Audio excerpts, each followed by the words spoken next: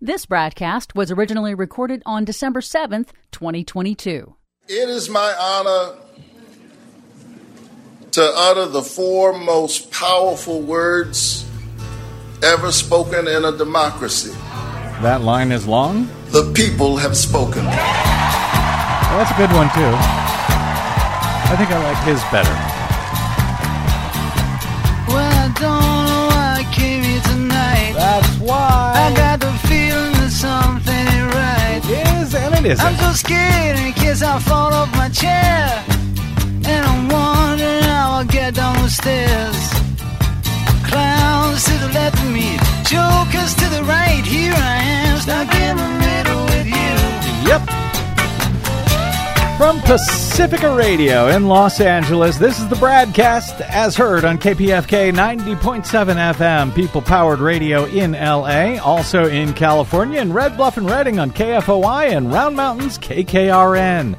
Up in Oregon on the Central Coast on KYAQ, Cottage Grove's KSO, Eugene's KEPW, Lancaster, Pennsylvania's WLRI, Maui, Hawaii's KAKU, in Columbus, Ohio on WGRN, Palinville, New York's WLPP, Rochester, New York's WRFZ, down in New Orleans on WHIV, out in Gallup, New Mexico on KNIZ, Concord, New Hampshire's WNHN, Fayetteville, Arkansas's KPSQ, in Seattle on KODX, Janesville, Wisconsin's WADR, and Minneapolis, St. Paul's AM 950 KTNF. We also stream coast to coast and around the globe every day for you on the internets, on the Progressive Voices channel, Netroots Radio, Radio for Humans, NicoleSandler.com, Radio Free Brooklyn, Workforce Rising, No Lies Radio, Verdant Square Radio, Detour Talk, and most of your favorite podcast sites.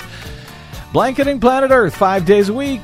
I'm Brad Friedman, your friendly investigative blogger, journalist, troublemaker, muckraker, and all-around swell fellow, says me, from bradblog.com. Thank you very much for joining me and the delightful Desi Doyen, who's always by our side. How are you, Desiree? I'm doing okay. Not much sleep, I know, between last night and this morning. It's everything all at once, all the time. For a change. Well, you may be, may or may not be, I don't know, happy to know that all of the voting, at least, yes, is finally over in the nation's midterm elections for 2022 as of today. If not all the counting necessarily, and the recounting. And even that's, not entirely true, because I believe there are some runoffs, local elections, and some state constitutional measures and so forth that are on the ballot this coming weekend in Louisiana. But for the most part, the 2022 election is over. Certainly all of the voting for the major statewide and federal races and so forth around the country, yes, it's finally over. Some recounts await or are underway in Arizona, Colorado, and elsewhere, but the Democrats continued their impressive performance in the final major race of the year for the U.S. Senate contest in Georgia on Tuesday. Incumbent Democratic Senator Raphael Warnock defeated Republican challenger Herschel Walker in the Georgia runoff to become the first African-American elected to a full 6-year term in the Peach State. Warnock had been serving since the 2020 election. Actually serving since his 2021 runoff election. At that time, he had defeated Kelly Loeffler, Republican Kelly Loeffler, on January 5th of that year. January 5th. 2021, helping to give the Democrats a majority in the upper chamber that year. Kelly Loeffler had been appointed to the post by Republican Governor Brian Kemp to fill the seat that was left vacant by the ailing and now late Republican Johnny Isakson. The 2020/2021 contest was actually a special election that year. So Warnock's original election was to fill only the 2 remaining years of Isakson's term, and his apparent victory on Tuesday night now in the Peach State means that Raphael Warnock has apparently won more elections in the U.S. over the past 2 years between primary elections, general elections, and runoff elections, more than any other person, I think, in the nation. Wow. And B, he will now serve a full 6-year term along with the state's other Democratic senator, Jon Ossoff, in what, at least until Donald Trump came along, had long been considered a pretty deep red state. Warnock's victory, presuming his colleagues all stay healthy in the Senate, ensures now the Democrats will have an outright majority in the Senate for the rest of President Joe Biden's current term. It caps an otherwise underwhelming midterm cycle for the GOP in the last major election of the year. Democrats will have a 51-49 Senate majority now, gaining a seat from the current 50-50 split, thanks to John Fetterman's victory in Pennsylvania. And even though it's only one seat, the 51-49 split makes a big difference. It means, for example, that while Democrats held a nominal majority over the past 2 years with a 50-50 split in the Senate, thanks to the tie-breaking vote by Vice President Kamala Harris, she serves as the president of the Senate, their majority will now be outright, 51-49, even if it's a narrow one. But it means, for example, that in Senate committees, Democrats will have an actual advantage, one vote advantage, but an advantage. They had to split power previously over the past 2 years in those committees, and when, most things got tied up with a split even vote in committee, that meant time then had to be used on the Senate floor to settle the matter, to discharge any agenda items from those committees, like legislative markups and the confirmation of executive branch appointments, judicial appointments, federal judges. Yeah, it was a great way to slow things down. Even though Joe Biden, by the way, and the Senate, led by Majority Leader Chuck Schumer, were able to seat a record number of federal judges in the first 2 years of a president's term. But even that record pace now is expected to pick up beginning in the next Congress because Democrats have an outright majority. So that is certainly good news. There will be divided government, however, in Congress, with Republicans having narrowly flipped control of the House in November.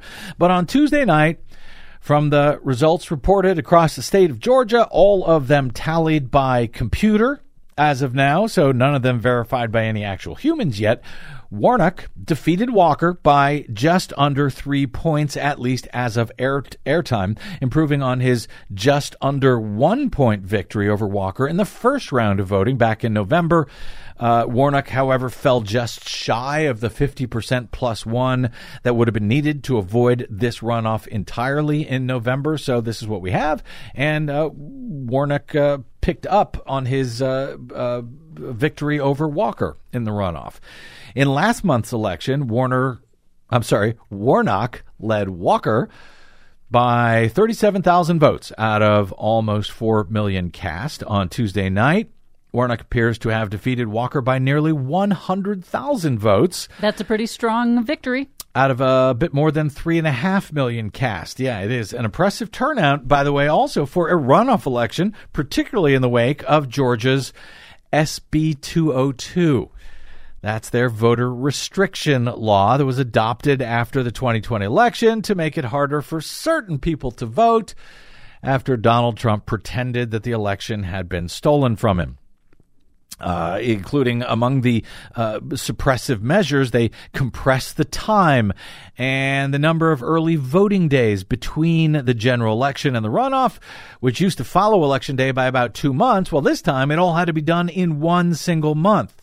During his victory remarks on Tuesday night, Warnock referenced the difficulties that voters did have in voting under the new state law adopted by state Republicans last year. There are those who would look at the outcome of this race and say that there's no voter suppression in Georgia.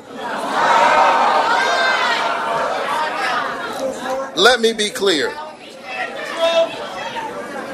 Just because people endured long lines that wrapped around buildings, some blocks long, just because they endured the rain and the cold and all kinds of tricks in order to vote, doesn't mean that voter suppression does not exist.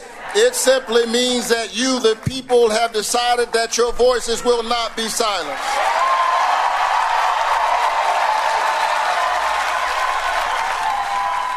Now, for his part, perhaps to his credit, given that he was recruited by election liar Donald Trump, Herschel Walker offered remarks on Tuesday night that were somewhat like concession remarks, noting, quote, the numbers look like they're not going to add up, telling supporters late Tuesday at the College Football Hall of Fame in downtown Atlanta, quote, there's no excuses in life, and I'm not going to make any excuses now because we put up one heck of a fight. In fact, he did.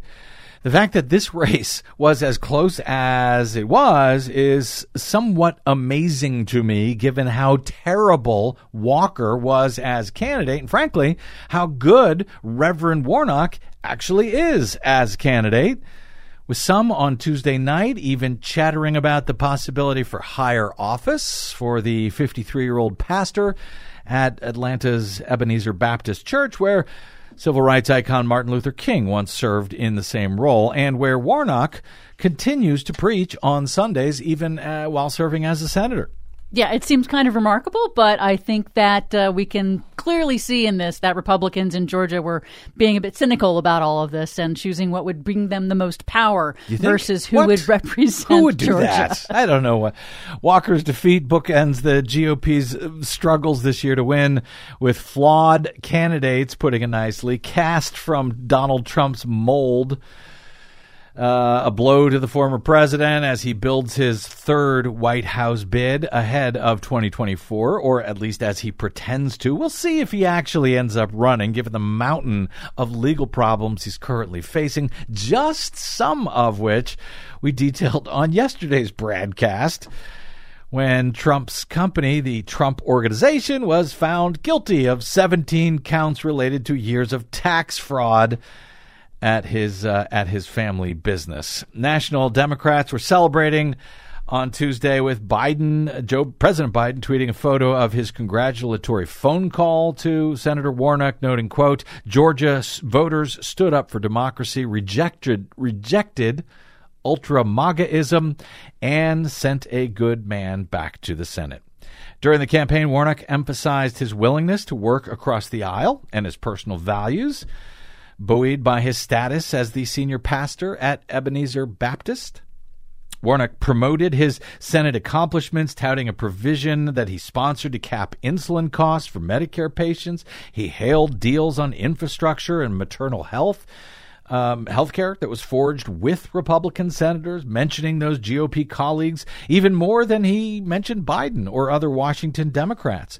Walker, meanwhile, avoided campaigning with Donald Trump until the campaign's final day, when the pair conducted a conference call on Monday with supporters.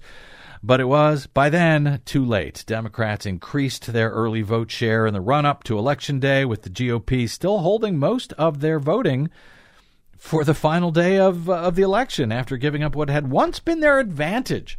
I remember when I started covering elections about 20 years ago, and it was just sort of taken for granted that when it came to absentee ballots, well, that was for Republicans. Republicans did really well in absentee voting. It was one of the reasons why Republicans, when they started to force these strict photo ID laws around the country, they only made them appeal to election day precinct voting. Yeah, apply to precinct voting.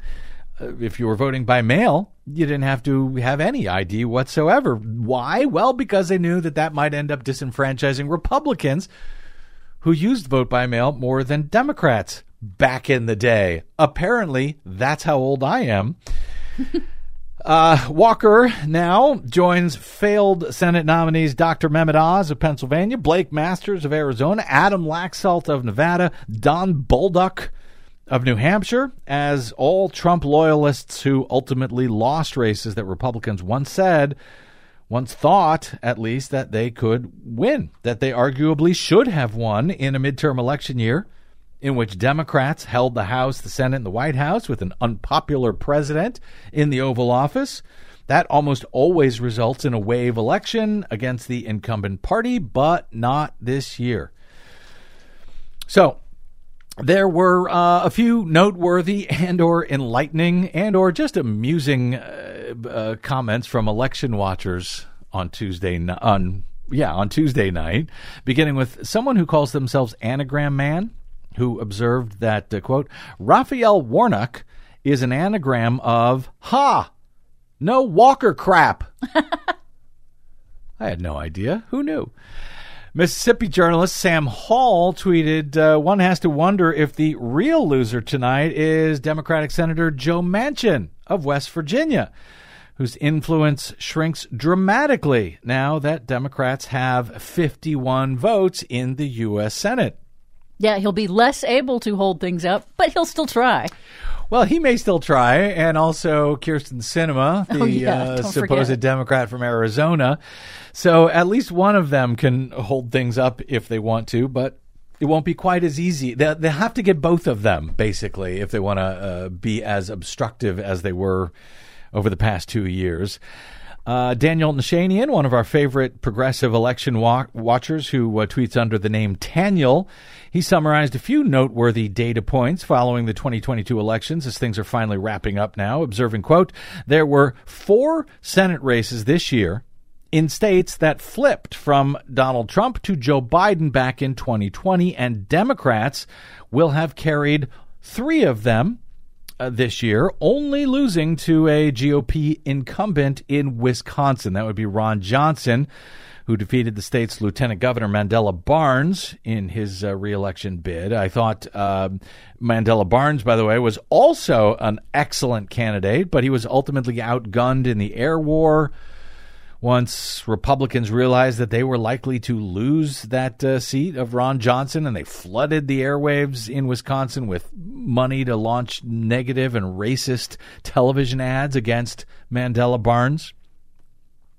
Nashanian goes on to note there were 5 governor races across those states, the states which flipped from Trump to Biden in 2020, and Democrats will have carried 4 of them. They only lost to a Republican incumbent in Georgia. That would be Brian Kemp.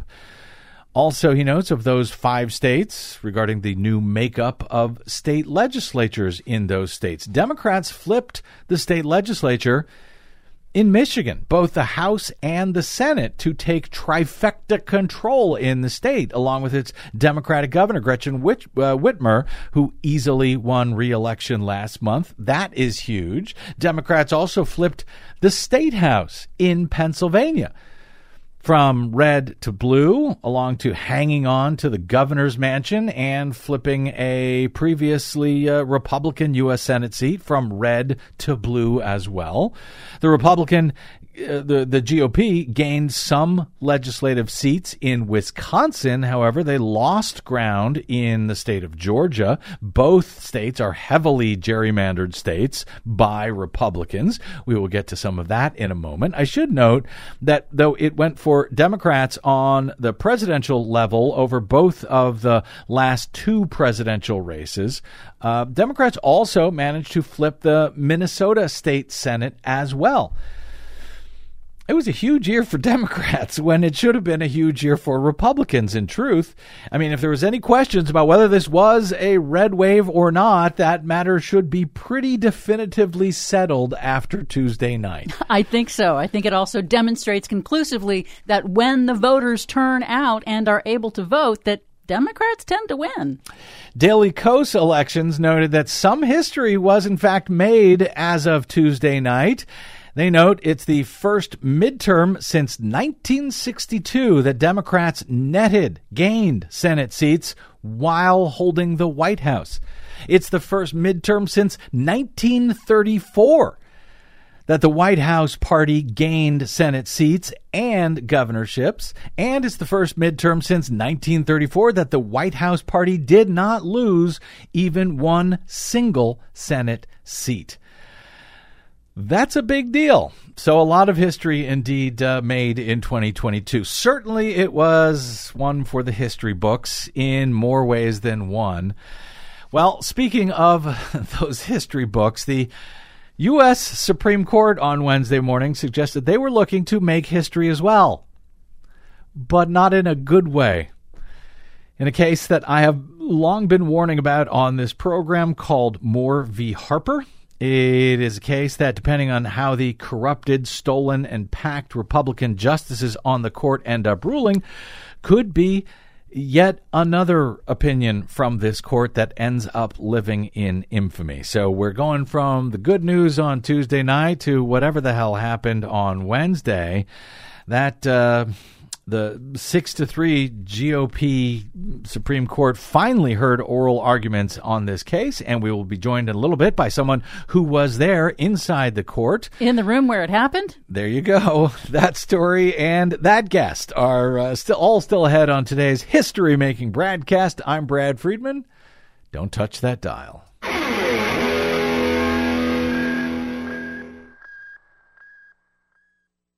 What the public hears on the public airwaves matters. At the Broadcast, we do our best to bring you accurate news and analysis on the issues that actually matter, and we do it all independently, without corporate or political influence.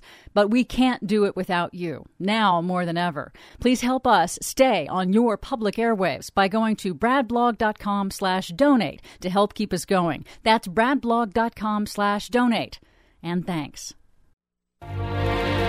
Hey, this is Brad. You're listening to an encore presentation of the Bradcast.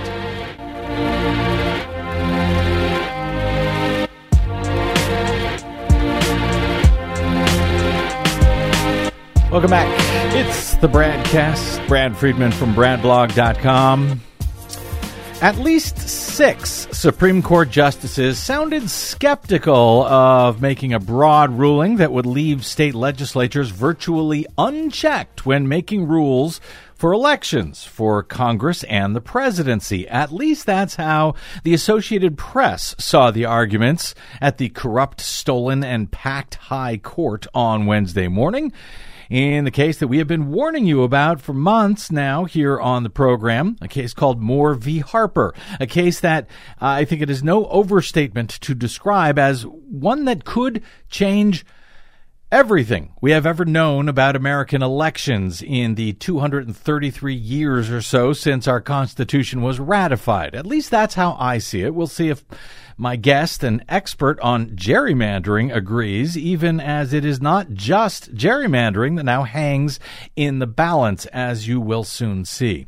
As AP argues, and I don't know that I heard it the same way, they report in Arguments Wednesday, both liberal and conservative members of the High Court appeared to take issue with the main thrust of a challenge asking them to essentially eliminate the power of state courts to strike down state legislature-drawn, gerrymandered congressional districts on grounds that those gerrymanders violate state constitutions. In other words, the state courts, we don't need them to interpret the state constitutions. Whatever the legislature says goes. Republicans from North Carolina who brought the case to the High Court argue that a provision of the U.S. Constitution known as the Elections Clause gives state lawmakers virtually total control over the, quote, time, places, and manner of congressional elections, including redistricting, cutting state courts, state constitutions, gubernatorial vetoes, even ballot initiatives adopted by voters, cutting that right out of the process entirely. It is a far, far right fringe constitutional interpretation. It has never been ratified by a majority on the Supreme Court.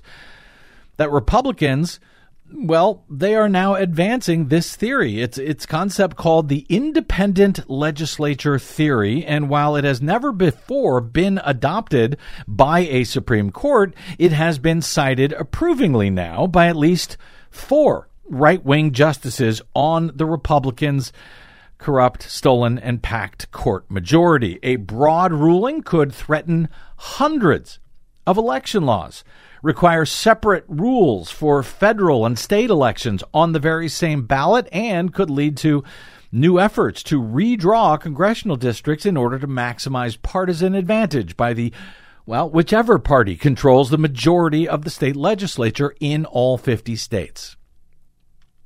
It could also allow state legislatures to determine presidential electors, for example, in presidential elections, despite what voters in the state actually have to say about it. After all, if the Constitution says anything and everything regarding elections is left up to the state legislature, well, so much for the voters. Quote, "This is a theory with big consequences," said Justice Elena Kagan on Wednesday, allowing for the, quote, "most extreme forms of gerrymandering from legislatures, barring the ability for state constitutions or state Supreme Courts interpreting those constitutions to have any say at all in the matter." The case comes about after the North Carolina State Supreme Court struck down districts that were drawn by Republicans who control the legislature because those districts heavily favored Republicans in the very highly competitive state. The court-drawn map that was used instead in last month's elections, well, for Congress, that produced a 7-7 split between Democrats and Republicans. Sounds like a fair map to me. The one that the state legislature tried to enact would have resulted in a huge advantage for Republicans, despite how close the state has split over the years. It voted for Barack Obama one year, then Donald Trump the next, even as they elected a Democrat statewide on the very same ballot to hold the governor's mansion. North Carolina is not alone, of course. It is among 6 states in recent years in which state courts have ruled that overly partisan redistricting for Congress violated their state constitutions. The others were Florida, Maryland, New York, Ohio, and Pennsylvania. State courts have become the only legal forum for challenging partisan congressional maps because the Supreme Court in 2019 said that those lawsuits cannot be brought in federal court. They can only be brought under state court challenges. Chief Justice John Roberts, writing for the court and joined by 4 other conservative justices at the time in a case known as Rucho v. Common Cause, well, he noted that state courts remained wide open even though federal courts could no longer entertain these sorts of cases. Former acting Solicitor General Neil Katyal was one of the attorneys arguing in response to the Republican petitioners on behalf of Respondent Common Cause here. He described during his opening remarks on Wednesday the extraordinary damage that would be done to hundreds of state election laws in all 50 states adopted since the founding of the nation about 233 years ago if the court agreed with petitioners in this case. For 233 years, states have not read the Elections Clause the way you just heard. Petitioners' idea that state legislatures created by state constitutions are independent of them is wrong. It is rejected by the Articles of Confederation, rejected by the early state constitutions, rejected by the founding practice, especially in New York, where judges vetoed federal election bills. It's also rejected by this court. Just 3 years ago in Rucho, this court promised state constitutions can provide standards for state courts to apply and singled out for approval a Florida court decision that used a state constitution to invalidate a federal map. To accept petitioners' claim, you'd have to ignore the text, history, and structure of our federal constitution, as well as nearly every state constitution today. Petitioners say for 2 centuries, nearly everyone has been reading the clause wrong. That's a lot of wrong and a lot of wrong past elections. Frankly, I'm not sure I've ever come across a theory in this court that would invalidate more state constitutional clauses as being federally unconstitutional, hundreds of them from the founding to today. It's worth taking a pause to think about what petitioners are saying. They claim the word legislature means a species of state law that has literally never existed, state lawmaking unconstrained by a state constitution. If the founders intended to create that animal, surely someone would have said something. Finally, the blast radius from their theory would sow elections chaos, forcing a confusing 2-track system with one set of rules for federal elections and another for state ones. Case after case would wind up in this court with a political party on either side of the V. That would put this court in a difficult position instead of leaving it to the 50 states. This is just almost like a nightmare. I mean, this is like a bad dream come true, but this is what is actually playing out in the U.S. Supreme Court in this country right now. And I think it's really important what Katyal said about the blast radius, about how this will have ramifications far beyond just the immediate case in question. I mean, it really is, as you say, hard to overstate how deeply radical and extreme and undemocratic this entire case is, this idea of unreviewable state legislature power, total authority.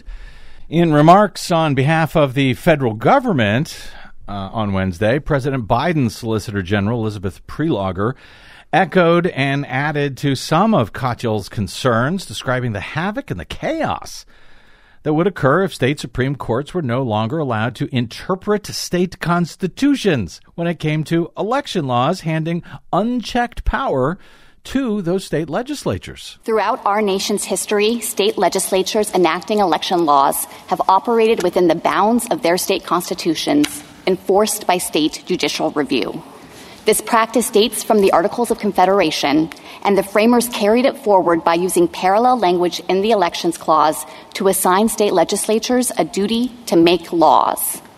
Text, longstanding practice, and precedent show that the Elections Clause did not displace this ordinary check on state lawmaking.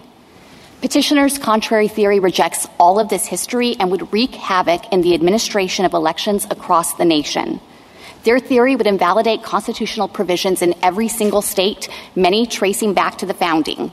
That would sow chaos on the ground, as state and federal elections would have to be administered under divergent rules, and federal courts, including this court, would be flooded with new claims, often at the 11th hour in the midst of hotly contested elections. The court should adhere to the consistent practice that has governed for more than 2 centuries and should reject petitioners' atextual, ahistorical, and destabilizing interpretation of the Elections Clause. It really does feel like a bad dream, but this is reality, and I'm not quite as certain as Associated Press AP is that there were at least 6 Supreme Court justices who were skeptical of this theory. Yeah, I would agree with you. I did not get that same sense. Far-right Republican justices Alito, Gorsuch, and Thomas, they're already on record. They wrote back in March that they would have allowed the Republican-drawn map in North Carolina to be used this year, even though the state Supreme Court there found it to be a clear violation of the state's constitution.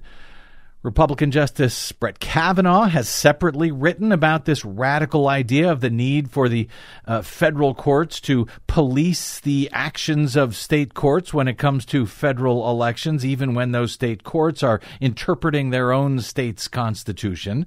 We have to police those state courts. Let the feds do it. In North Carolina, meanwhile, Republican lawmakers will not have to wait for the court's decision, which is likely to come next June, in order to produce a new congressional map that is unfair and expected to have many more districts gerrymandered for Republicans, even as Democrats won half of the state's 14 congressional seats under the state court ordered maps last month. Republicans have since seized control of the state Supreme Court majority in those same midterm elections. 2 newly elected Republican justices now give the GOP a 5-2 edge that makes it more likely than not that the state Supremes will uphold a new map with more Republican districts, since by state law, court-ordered maps may be used for just one election before the legislature gets another crack at it. So there will almost certainly be new U.S. House district maps in North Carolina in the 2024 election, no matter how Moore v. Harper is ultimately decided by the U.S. Supremes. But the damage that could be about to happen to American elections in all 50 states, depending on how this court rules this coming June on the so-called independent state legislature theory presented by Moore v. Harper, could be nothing less than earth-shaking. Take a quick break here. If we can get him on the phone at the U.S. Capitol, we will be joined next by Dave Daly, an expert and author on gerrymandering who was inside of SCOTUS for Wednesday's oral arguments. That is straight ahead on the Bradcast. I'm Brad Friedman.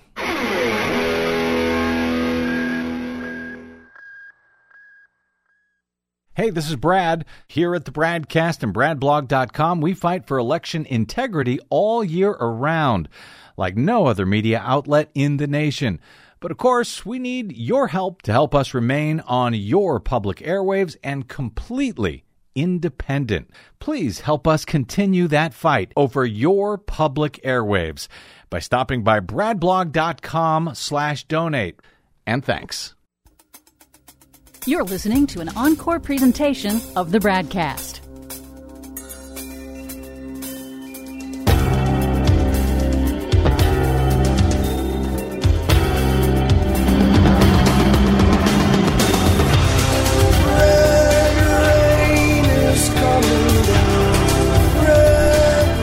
It could be. Welcome back to the Bradcast. Brad Friedman from BradBlog.com. If North Carolina Republicans have their way at the U.S. Supreme Court in Moore v. Harper, complete, unfettered, unreviewable control of state election law would be granted to its GOP state legislature. They'd be able to ignore the state constitution and defy the state Supreme Court's interpretation of it. But it would also allow state legislatures across the country to do the same thing for virtually any election law regarding federal elections under the so-called independent state legislature theory. Yes, including determining whatever slate of presidential electors they may like to see, no matter what the voters of the state have to say about it. This theory, which has never been approved as a legitimate doctrine in the U.S. Constitution by any U.S. Supreme Court until perhaps now, yes, could become the law of the land. Here was Justice Elena Kagan responding to the attorney for the Republican petitioners from North Carolina on Wednesday morning as he argued in favor of Moore v. Harper, the insane so-called independent state legislature theory. If I could, Mr. Thompson, I'd like to step back a bit and just, think about consequences, because this is a theory with big consequences. It would say that if a legislature engages in the most extreme forms of gerrymandering, there is no state constitutional remedy for that, even if the courts think that that's a violation of the Constitution. It would say that legislatures could enact all manner of restrictions on voting, get rid of all kinds of voter protections that the state constitution, in fact, prohibits. It might allow the legislatures to insert themselves, to give themselves a role in the certification of elections and the way election results are calculated. So. And in all these ways, I think what might strike a person is that this is a proposal that gets rid of the normal checks and balances on the way big governmental decisions are made in this country. And you might think that it gets rid of all those checks and balances at exactly the time when they are needed most. Because legislators, we all know, have their own self-interest. They want to get reelected. And so there are countless times when they have incentives to suppress votes, to dilute votes, to negate votes, to prevent voters from having true access and true opportunity to engage the political process. It seems very much out of keeping with the way our governmental system works and is meant to work. And I think if I could just connect it up to the last question that I asked, it's why in all these recent cases we have statements that say, of course, when the legislature acts, it's subject to the normal constraints. I mean, in this area of all areas. Of course, it used to be subject to normal constraints. We'll see if that's the case as of, next June when the Supreme Court decides Moore v. Harper. Joining us now to get a sense of how things played out inside the U.S. Supreme Court on Wednesday morning is our friend David Daley, who was there for oral arguments in Moore v. Harper. Dave Daley is a senior fellow at fairvote.org and the author of several books on extreme partisan gerrymandering, one of which has a name that we cannot say on FCC radio, so we just call it Rat Flipped. the true story behind the secret plan to steal America's democracy, and more recently, Unrigged, how Americans are battling back to save democracy. David also once served as my editor at Salon, where he served for many years as editor-in-chief. He joins us from, I believe, inside the U.S. Capitol right now, where I know he's got to get to a meeting very shortly with a U.S. Senator. Dave Daly, thanks for making a few minutes available to us on what I know is a crazy busy day for you up there in D.C. Thanks for having me on, Brad. Dave, AP's reportage of today's oral argument suggests that at least 6 justices, as they see it, were skeptical of North Carolina Republicans' argument that the U.S. Constitution allows state legislatures and only state legislatures to create election laws under the U.S. Constitution. State Supreme Courts and governors, etc., be damned. Before we get your take on that, I hope to focus on the actual legal arguments made in this case more on tomorrow's program. So what would be the practical effects on gerrymandering itself in North Carolina and everywhere else if the North Carolina Republicans are successful here in their argument? The consequences for this case are seismic. Really, this is yet another case that could shake the very foundation of our democracy. If the court were to find that state legislatures face no constraints, either from a governor's veto or from a state constitution or the state Supreme Court, in how they create election law, how they certify elections, how they draw a redistricting map, it would give these state legislatures complete unfettered power to effectively do as they will. And that is a terrifying prospect when you look at how gerrymandered these legislatures already are, when you look at how willing legislators in Pennsylvania and Arizona and Wisconsin and Georgia have been to buy into the big lie and to be willing to throw out election results even, or to wildly gerrymander maps in their favor. This is a huge deal, and we've got to be paying a lot of attention to it. Yeah, I agree. Now, I'm no constitutional attorney, Dave, so, of course, the arguments of the court were not necessarily meant for me, but while I can usually follow the arguments in these cases, at least enough to understand them in general, I listened to this whole argument. This one went so far into the constitutional interpretation weeds or ether, I don't know. I eventually got lost while trying to follow it home. But it seems to me that that's actually because this argument is really so insane, so unprecedented, and frankly so convoluted that it would cause so much damage if it was actually unleashed. Is it a fair assessment to say that, I don't know how you interpreted it, but I was so confused, it made me feel like, well, maybe their case was not that strong. I would put it a slightly different way, although I would agree with you that the independent state legislature theory is bonkers, that it, and I think bonkers is the technical constitutional law word to describe it. Yes. It is not grounded in any reading of the Constitution, of American history, of the founding, of the actual way that state constitutions have functioned for the last 233 years. So on that, and on the merits of this case, I think you're absolutely right. But I think what we need to remember is that when it comes to the Supreme Court, and especially when it comes to this Supreme Court, that bonkers is no mind. That it only takes 5 of them to effectively do what they will. And at the beginning of the segment, you suggested that the AP believed that there were 6 justices who were skeptical. Right. I would frame that slightly different. I would say that there were 3 justices who were opposed, the 3 liberals, Jackson, Sotomayor, and Kagan. There were 3 who seemed, very much on board in Thomas and Gorsuch and Alito. And there were 3 that I would define not as skeptical, but as independent state legislature curious.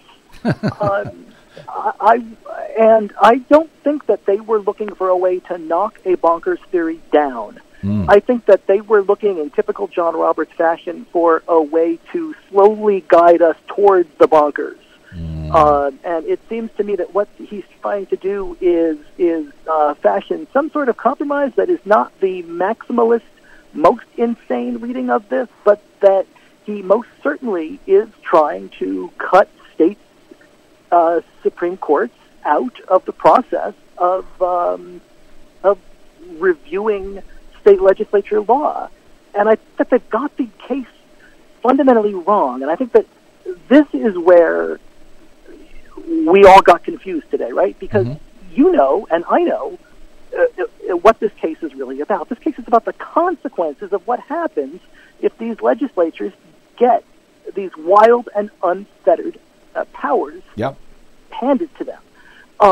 And that is not what we were arguing about in the court today.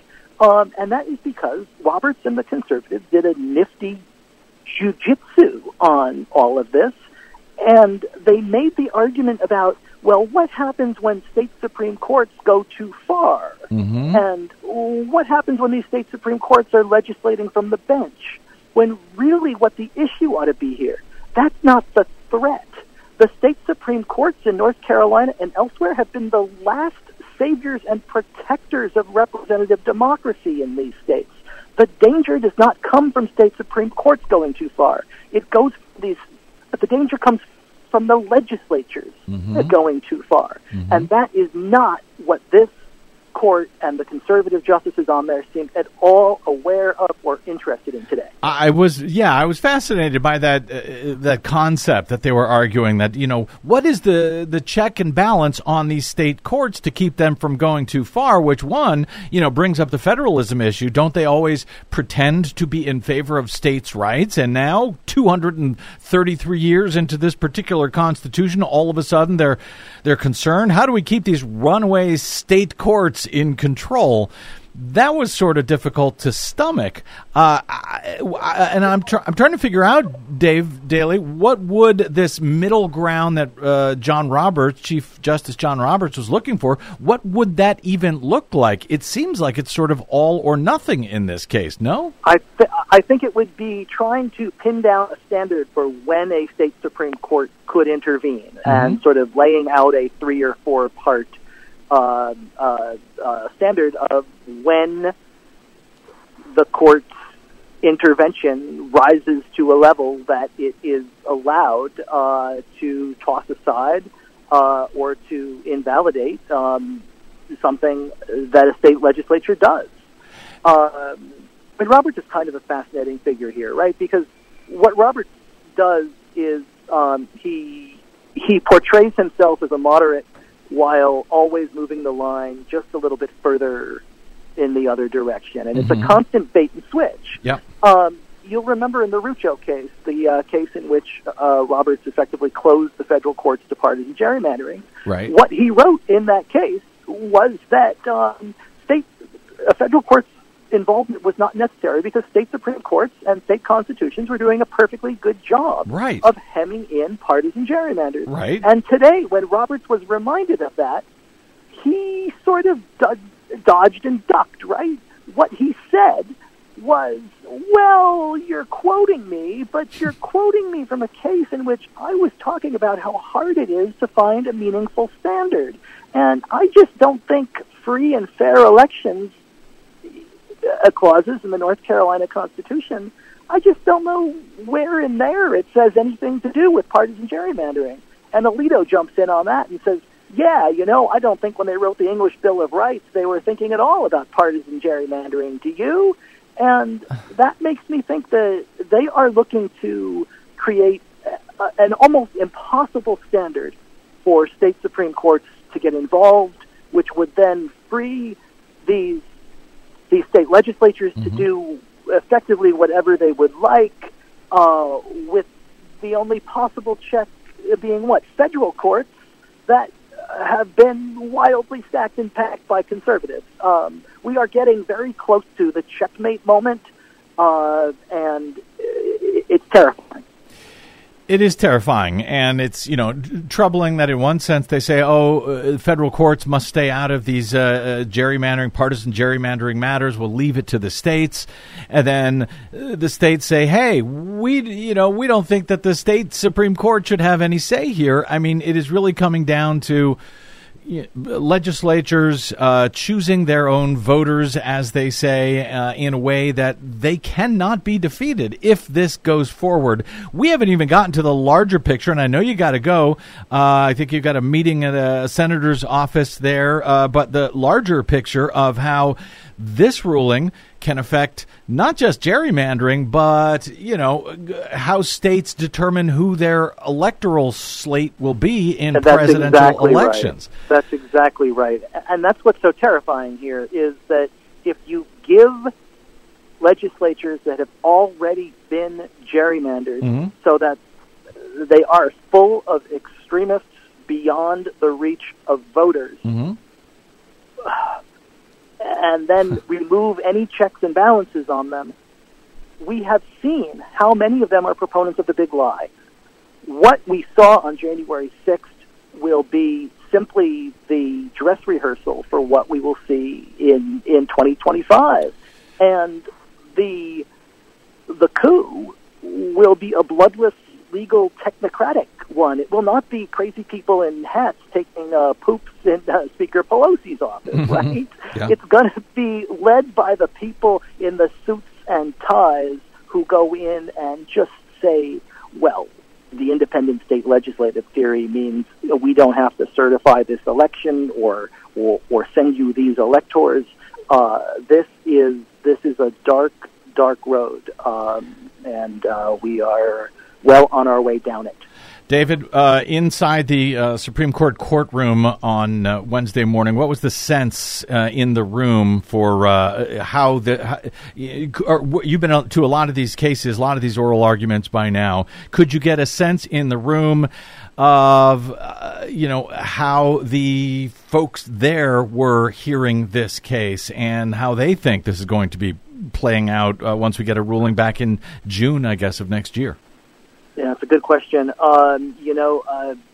You can read the facial language. You can see Alito kind of smirking and rocking back and forth. You can, Gorsuch was just incredibly nasty to the lawyers on the side of the voting rights group. Yes, he was. That made it all the way out here. I could tell that from here, yeah. Right. You didn't have to be in the room to see that. Yep. This court is making up the rules as it goes along.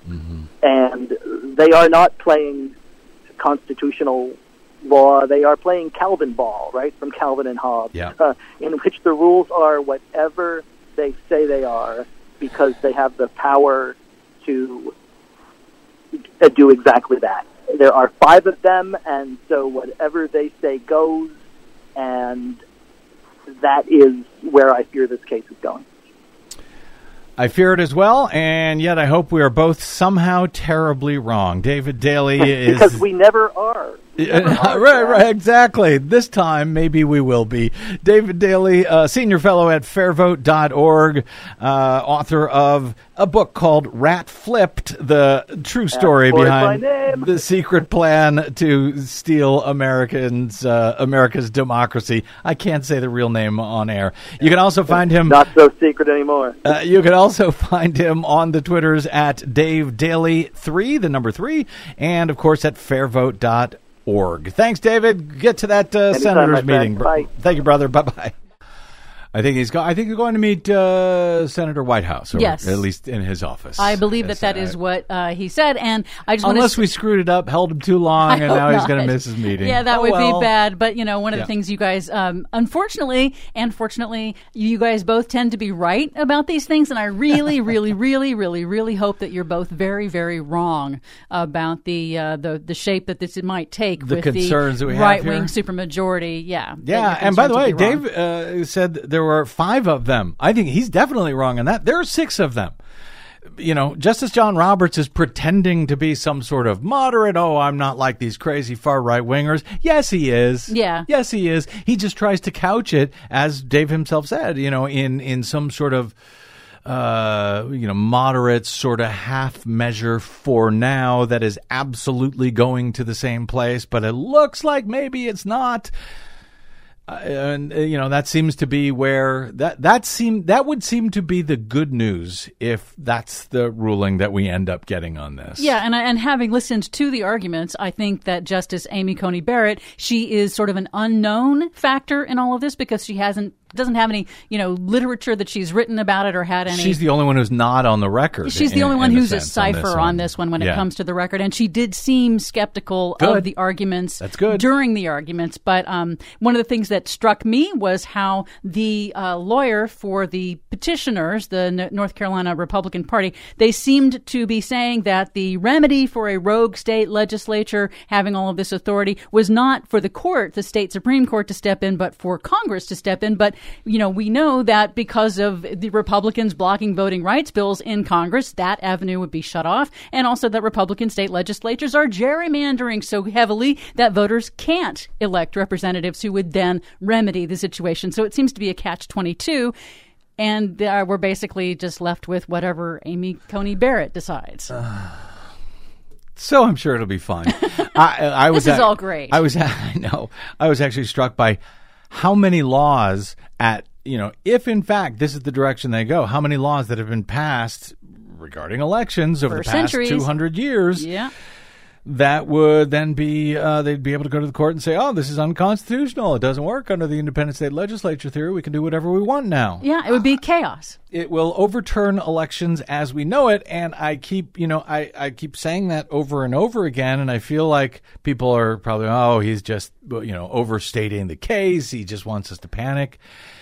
This is, I don't think I could overstate this. Well, we'll find out. We'll see. I think Mark Joseph Stern is joining us tomorrow on the show. Yes, he'll have even more. We'll see if he thinks I'm overstating this or if I'm understating it. We'll see. All right, we have to get out. My thanks again to Dave Daly of Fair Vote, to my producer, Desi Doyen, and, of course, to all of you for spending a portion of your day or night with us. It's always appreciated. It's always an honor. And, hey, we had some good news at the top of the show, so there's that. If you missed any portion of today's show or you just want to go back and hear that good news, you can stop by bradblog.com, download this show or any other that we have ever done for free. No paywall. That is thanks to those of you who stop by bradblog.com/donate or hit any of those donate links when you come to bradblog.com. We've tried to make it easy for you and hard for you to miss. You can drop me email if you like. I'm bradcast@bradblog.com. On the Facebooks and the Twitters, I'm the Brad Blog. We will see you there. Until we see you here next time, I'm Brad Friedman. Good luck, world.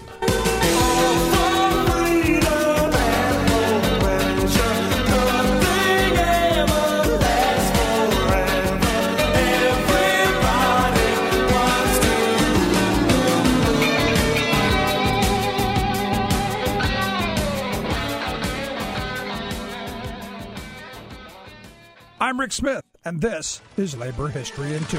On this day in labor history, the year was 1896. That was the day 11 steam engineers met in Chicago to found the National Union of Steam Engineers, the forerunner to the International Union of Operating Engineers. 10 of the 11 came from the stationary field. They often worked 60 to 90 hours a week in dangerous working conditions. Constructing and operating steam boilers was highly skilled, labor-intensive, and potentially dangerous work. At the time, boilers were used for steam-powered railroad and construction shovels, hoists and cranes for high-rise construction, and electric power generation. Many flocked to San Francisco after the 1906 earthquake to help rebuild that city. Others left for Panama to work on the canal. By 1912, the union was issuing charters to locals that represented construction steam engineers and locals that represented fixed boiler operators. It was renamed the International Union of Operating Engineers in 1928. During World War II and after, thousands worked as Navy Seabees, building military bases, airfields, and roads. The Federal Highway Trust Program opened up work for thousands more in the construction of the nation's highway system. Today, you can find operating engineers on bridges and dam projects, skyscrapers, and pipelines.